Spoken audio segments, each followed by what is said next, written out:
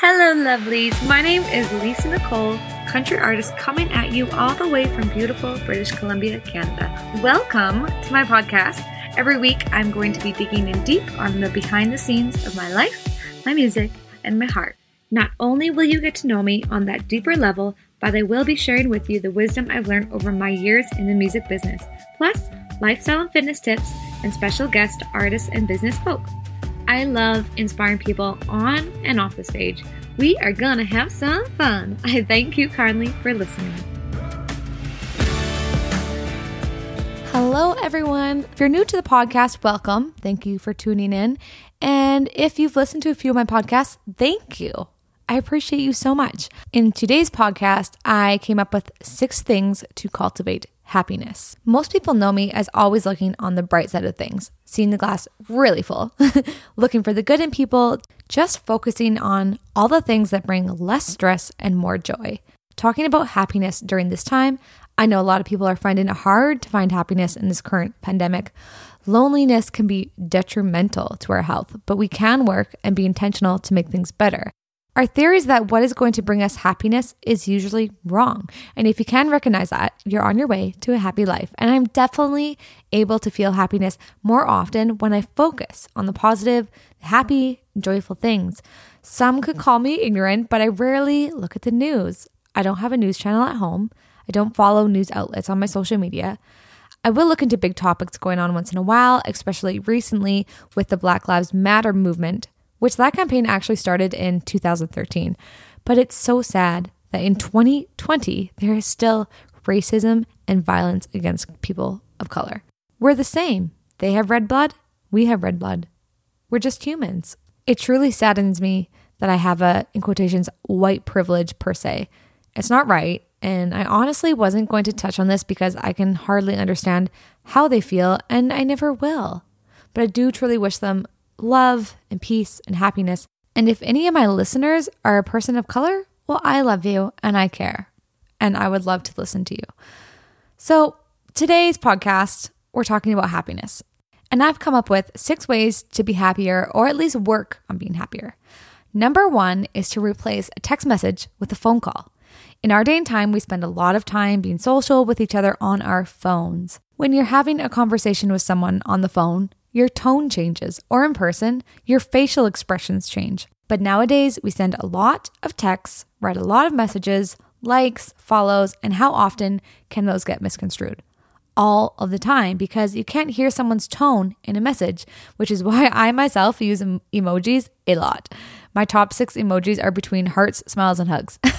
But what I'm trying to say here is the text and the messages are easier when phone calls sometimes feel almost hard, but they don't mean the same as that physical connection. And I am guilty of this myself, but a phone call always makes me happier. And if you add FaceTime in there, even better. Number 2 is to acknowledge what makes you happy. We need to realize that we don't always understand what's going to make us happy. We often think if we reach this success, we'll be happy. We think happiness might be about being rich, having a big house, a nice car, material things. A perfect example of this is a few podcasts back in episode 25 with Kristen Laybourne, which was called Leaving a Multi-Million-Dollar Company to Manifesting What You Love. When Kristen was at the top with her multi-million-dollar company, she wasn't the happiest. And one of her coworkers even said to her, "Welcome to the top. It's lonely up here." And after she lost her company, it was a blessing in disguise because she's much happier now doing what she loves. The problem is when you do try to pursue happiness, we often go down this rabbit hole of, oh, if I buy this will make my life easier and happier. The marketing of products, well, they're good at what they do.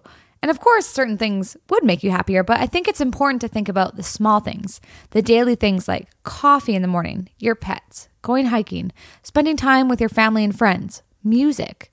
When you ask someone what makes them happy, they don't generally say money.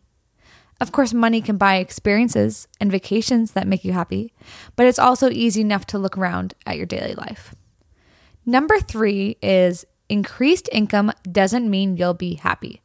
A recent study in the US said a globally ideal income point of $60,000 to $75,000 a year gives emotional well-being. This amount is for individuals and would likely be higher for families, of course. The study found that exceeding these income thresholds actually seems to reduce levels of happiness and satisfaction. This could be because higher income earners are more driven by material gains and social comparisons that can ironically lower those levels. And if you can think of someone you may know that lives so simple and how happy they are, they may live paycheck to paycheck, but they're happy with what they have. As long as you have a roof over your head, you can afford groceries, and your bills are paid for, well, most of your material needs should be met. Of course, there are many factors into which people struggle to afford to live. I mean, it really can depend on a lot of factors, like where you live. If you live down in Vancouver, it's going to be hard to live on a certain wage, and especially if you have a family, or maybe a financial burden has fallen into your lap. But honestly, what I do when I feel like I'm stressing about money is I just stop and I don't stress about it, because I always think and I manifest that it will just work out. And honestly, it always has. There's days and weeks and months where I have been in debt, but then I eventually crawl out, because really there's no point in stressing about it. Stressing just brings negative energy and it makes you feel worse. Number 4 is to work on it daily. It's going to take constant work. My favorite trick, well, not a trick, but is journaling. Whether you just write down your thoughts, free write, or I often write a list of what I'm grateful for and a list of what my future self is grateful for. Maybe send thank you letters you've always wanted to send. A big thing I can't touch on greatly because I've not done it much is meditation, but I know it's helped so many people in their daily life. Our minds are always all over the map, at least mine is.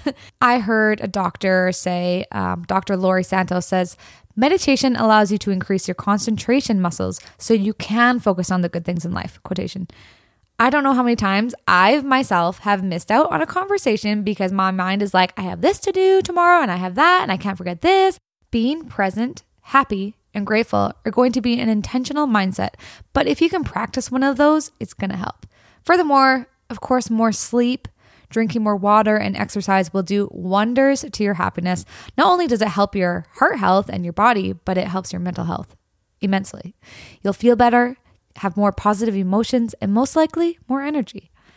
Number 5 is to give yourself time. This is a practice I have started only working on in the last couple of years, especially in the last few months with COVID. I've had a lot of time to give myself a break and slow down. This is the slowest I've ever been, and research shows that time is a precious commodity for our happiness, more important than money for our happiness. Do you ever feel like you're starving for some time to yourself? It might be because you are. Prioritizing your time to yourself can really influence your happiness. There's really no ceiling on the happiness generated by a few hours carved out for friends and family or days spent doing your favorite activities. How fulfilled do you feel after that time? Studies actually show that people who value time over money tend to be happier. Number 6 is unplug from social media and unfollow. Whew, this can be a tough one. Gosh, I am guilty on not doing this. Taking time to unplug, not only from social media, but even just from my phone. Social media can be full of negative news and where you're comparing yourself to others. In the pockets of 6 billion people is a cell phone, and it's just easy to fall into a scroll hole where you're endlessly scrolling through Instagram or Pinterest or whatever it is, looking at all the things you want, maybe you can't have, your dream body, this diet, that diet, what to wear, what not to wear, what to eat, what not to eat. It can go on and on. And of course, there's a lot to lift you up as well on social media. So I would suggest, as an act of self-care, is to unfollow the people that might trigger any negative emotions, especially if you find yourself dwelling on that post long after you've seen it. Another idea is to delete the app. You'll find yourself habitually picking up your phone and going to the spot where the app was. So doing a digital detox may be a good practice, whether it be doing an unfollow cleanse or deleting the app for a few days. Think about replacing screen time with people time. Okay, guys, there you have 6 practices to hopefully make you happier. And mental health doesn't often show up as a first world problem. Yes, there are sad things going on in this world, but your mental health, along with your physical health, individually should be number 1. And if more people worldwide worked on it more, or even had more access to therapy and such, our world, I believe, would be more peaceful. It blows my mind that so many types of therapy are not covered by our medical system. The average person wants to be happy, so why not give people this option to work on their mental health with these resources and not breaking the bank while they're at it? So while most of us don't have access to the $100 therapy sessions once in a while, it's just a matter of figuring out what makes you happy and how to cultivate it on your own. Of course, this can be subjective to each individual, but if you can start implementing even just a few of these practices I've talked about, I feel like it will boost your overall happiness. And before we end today, I did a poll on my Instagram of what makes you happy, and it's amazing to hear the answers. A few of them were my kitty, my husband, music. And that's what I'm trying to say. When you look around, there's so many small things that you're either grateful for or that just bring you a little bit of joy. And just embrace those things and focus on those, not on the negative.